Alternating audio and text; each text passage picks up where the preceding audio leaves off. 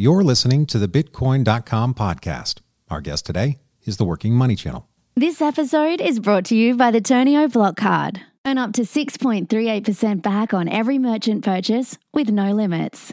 Block Card is the easiest, cheapest, and best way to use your cryptocurrency to buy what you want, when you want, at over 50 million merchants globally. Block Card has no exchange fees, no deposit fees, and no transaction fees. You can sign up at getblockcard.com, deposit funds, and instantly get access to your virtual card. We'll mail you a physical card too. You can also sync it with Apple or Google Pay. If you hold cryptocurrency, then you need to get Block Card today. Visit getblockcard.com. I'm your host, Dustin Plantholt. Join us as we dive into the world of economics, politics, tech, Bitcoin, and cryptocurrency. For even more crypto-related news, sign up at news.bitcoin.com or follow us on Twitter at Bitcoin.com. Now let's bring on our guest. Today, we'd like to welcome on the Working Money Channel, but I'm going to call him Derek. Welcome to the Bitcoin.com podcast. Hi, thanks for having me. And you know, you and I, we know each other offline, and you have one of the most engaging shows on YouTube for those that are looking to learn more about this emerging class, the digital assets. Do you do this for fun, or do you do it to entertain people like me? Like, do you still enjoy it? Yeah. I mean, I just actually had my 2-year anniversary with the channel. I believe it was June 12th. And so I've been doing it for just over 2 years now. And, I've made a point to kind of create at least one video every single day because it gets me engaged as well. I do the research. And I like to put out the content. I mean, I was doing the research anyway before I had the channel. So, when you're in cryptocurrency, you kind of want to, for anything for that matter, you kind of want to, get to learn as much as possible about it, or at least that's my personality. I like to learn as much as I can about whatever I'm getting into. And so with cryptocurrency, I was doing the research. And so I thought, you know what? I have a film television background. Maybe I should start making videos. And so I've been making a video a day, at least a video a day for the last just over 2 years. Wow. And you've built up quite the following. Well, I am, when it comes to digital assets or cryptocurrency, I'm smarter than the average person in it. But you really educate a lot of super intellectual people out there in the world. Like, people come to you for advice. Does it ever make you go, wow, or did you see it coming? To be honest with you, no, I didn't see it coming. And realistically, I started out with a very limited knowledge, but, the more you learn about it, the more you get excited and the more you want to learn more about it. And so it's kind of humbling because I do feel like, in a way I do. I mean, obviously, if I've been doing the research for this long, I do probably know more than the average person. But, it just eventually, it evolved that way. So, I have to be responsible with, what I say about what. Of course, I don't want to give anybody, bad advice, so to speak. But I do have people who, for example, are coming, came from overseas last year. I met some fans of the show who were coming from England, and they came over. They said, "Hey, look, we're gonna be in your city, and can we pick your brain about crypto? Maybe just meet us at a pub and." We'll pick your brain about cryptocurrency, and we'll buy you a pint, and we can have a How cool is that? Have a good time. Oh, you've become a celebrity. I mean, that must be just like it must be really fulfilling. In a way, it's like so weird because I never thought I would be famous at all, Yeah. for one, but also, famous in this kind of way, which is not really famous, but it's kind of famous, Sure. in that people know you. If people are in crypto, and, especially if they're into certain kinds of cryptocurrencies, they might know your name and they probably have heard, a video or two of yours on YouTube. And so, it really is quite remarkable. Yeah, and you come off as being just so likable and humble and like the average guy. Like you don't talk over my head. You typically bring things down to a level that Dustin says, "Aha, I get it," or "That makes perfect sense." I mean, who did you learn from? Yeah. I mean, this is such a new space. So who taught you? To be honest, I pretty much just taught myself. I mean, I got in it when I think a lot of people got into it just before the last bull run in 2017. And, when your head's in the game for it, several hours every single day and you're reading and you're watching videos and you're absorbing content, you tend to just learn, or at least that's, I mean, me personally, maybe that's not for everybody, but me personally, like I've just, learned more and more along the way. And eventually, my knowledge is, it's remarkable because when I'm talking to other people, I don't even realize sometimes how much I know about cryptocurrency until they ask a question. And, I could go on for hours, about a topic. And then, to the point where they might be like, okay, I've had enough. I don't want to know any more than that. Yeah. Thank you very much. So yeah, I mean, I just take it for granted now just because I've had this knowledge for a while. So it is what it is. All right. So I'm new. Well, I'm not new to crypto, but I'm new. This show is targeting people that are coming in for the first time or for those that have been here. I'm new. It's very overwhelming. I mean, coming in, typically, I've read a lot of things that aren't very positive or that are over promises. I mean, when I got into crypto, Derek, Working Money channel, when I got into crypto, I saw some YouTubers and they gave me some really great price predictions that this coin, if I buy it today, it will probably go up about 1,000 times my purchase price within 24 hours. Like that was my first way in. And yet that is not who you are. You do not overpromise people. You just lay out the facts to say, here is the use case or here's the utility. So talk me through that. I'm new and I only know what I've seen. Should I believe it? Okay, let's be honest. Cryptocurrency is lucrative. A lot of us get into it because we have seen the gains that can be had based on, Bitcoin, Ethereum, other cryptocurrencies going up 50, 60, 100, 1,000x, or thousands of percentage points. So there is that attribute about cryptocurrency that's obviously very alluring. But realistically, the market does cycle, and you are not going to make X amount by tomorrow. That is not a realistic expectation. So there are other things about cryptocurrency that you can learn about that might get you interested in investing in said cryptocurrency for future potential. Because down the road, right, there are use cases for different kinds of cryptocurrencies. Obviously, will have different kinds of use cases, and depending on what kind of problem a cryptocurrency solves, that is essentially for the future where we're going to derive value from that cryptocurrency. So. Everybody looks to Bitcoin. Bitcoin is kind of the leader of the pack.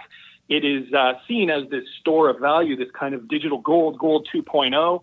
And so people are looking towards Bitcoin, for example, as that. People might look towards other cryptocurrencies like XRP because it solves a problem like cross-border transactions. And, value will be derived from that particular cryptocurrency because it solves a problem in that particular facet of the economy. So, there are lots of different reasons why cryptocurrencies should go up in price. But yeah, I'm never going to overpromise this cryptocurrency will do this by this date because that's just unrealistic. None of us have a crystal ball. So no, we can't see the future.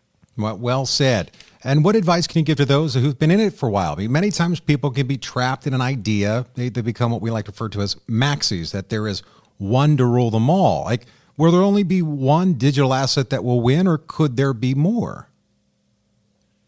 There will definitely be more than one cryptocurrency that will win in the coming years. Now, we just entered the 2020s, and we are just starting to get the ball rolling with cryptocurrency adoption.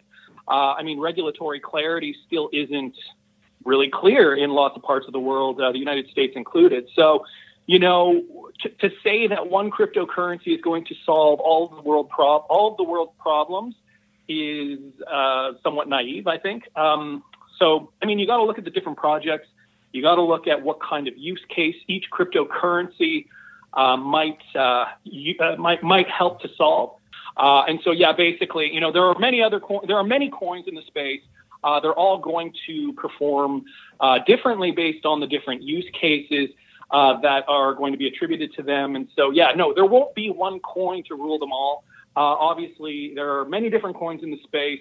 They're all going to strive to solve different problems. So I do think that at the end of the day, there are going to be many winners and definitely some losers in the cryptocurrency space. I mean, right now there's over 5,000 different cryptocurrencies out there. That's remarkable. And yeah, most of them are probably going to disappear in the next. I don't even want to give a time frame, but they can't all exist. They can't all exist. They can't all solve the same problems. So the strongest ones will thrive. Obviously, cream rises, and unfortunately, a lot of them will disappear. Yeah, and what's interesting, that kind of the outside perspective. I mean, there are many people around the world that perceive somebody that buys or owns Bitcoin or other cryptocurrencies to be anti-government or to be anti-authority. Yet, when I listen to your videos, that is not you. You are not somebody that is against structure. You're looking to, you're looking to educate people on the good of this space and the good that this brings.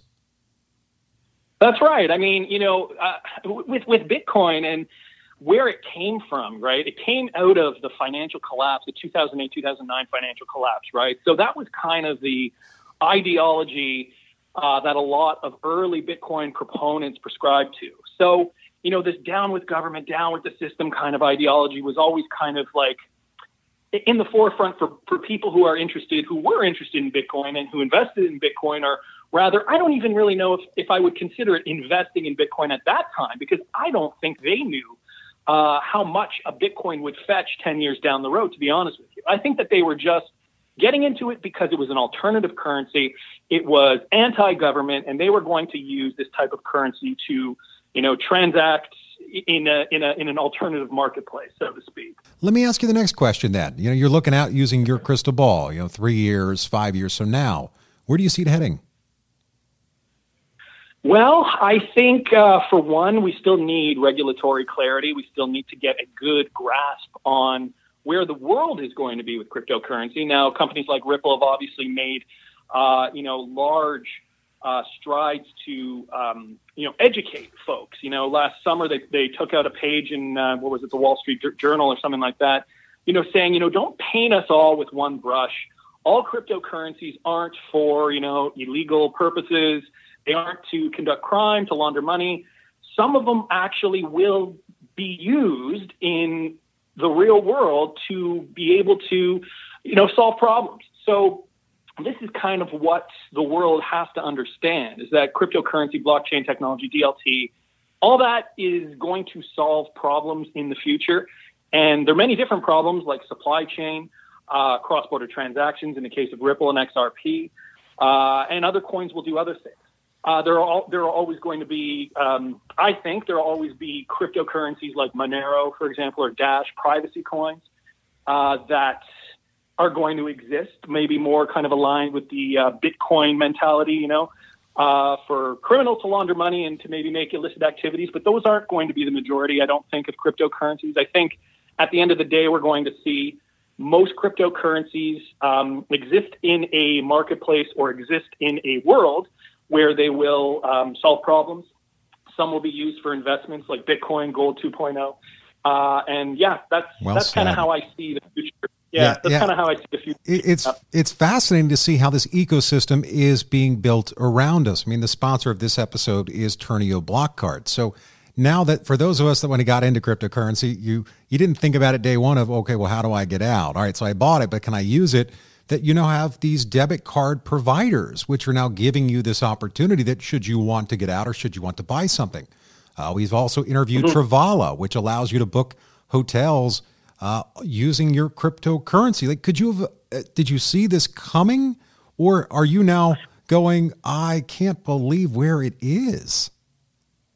You know what? I mean, in 2017, when we were all buying cryptocurrencies as a speculative investment, we were hearing rumblings that, this is what cryptocurrency could be in the coming years. Now, maybe the years have just flown by the last 3 years, and it seems like it was just yesterday that we were in the last bull run in a lot of ways. And in other ways, it seems like forever. But I don't know. I mean, I had a feeling it could have gone this way in that, we could have credit cards and pay for, goods and services with cryptocurrency through a Visa or a MasterCard type thing.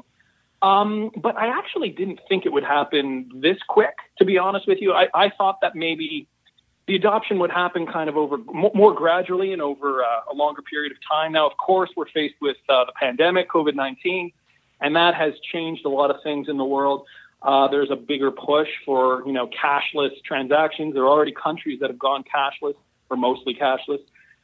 So, cryptocurrency was it seems as though it's the next logical step in this regard with regards to purchasing goods and services, especially since we have the global marketplace, right? How often do we now go on Amazon and buy something and it comes from a different country other than the United States or somewhere, right? It's becoming more commonplace that we'll see more people around the world using, websites like Amazon to make purchases.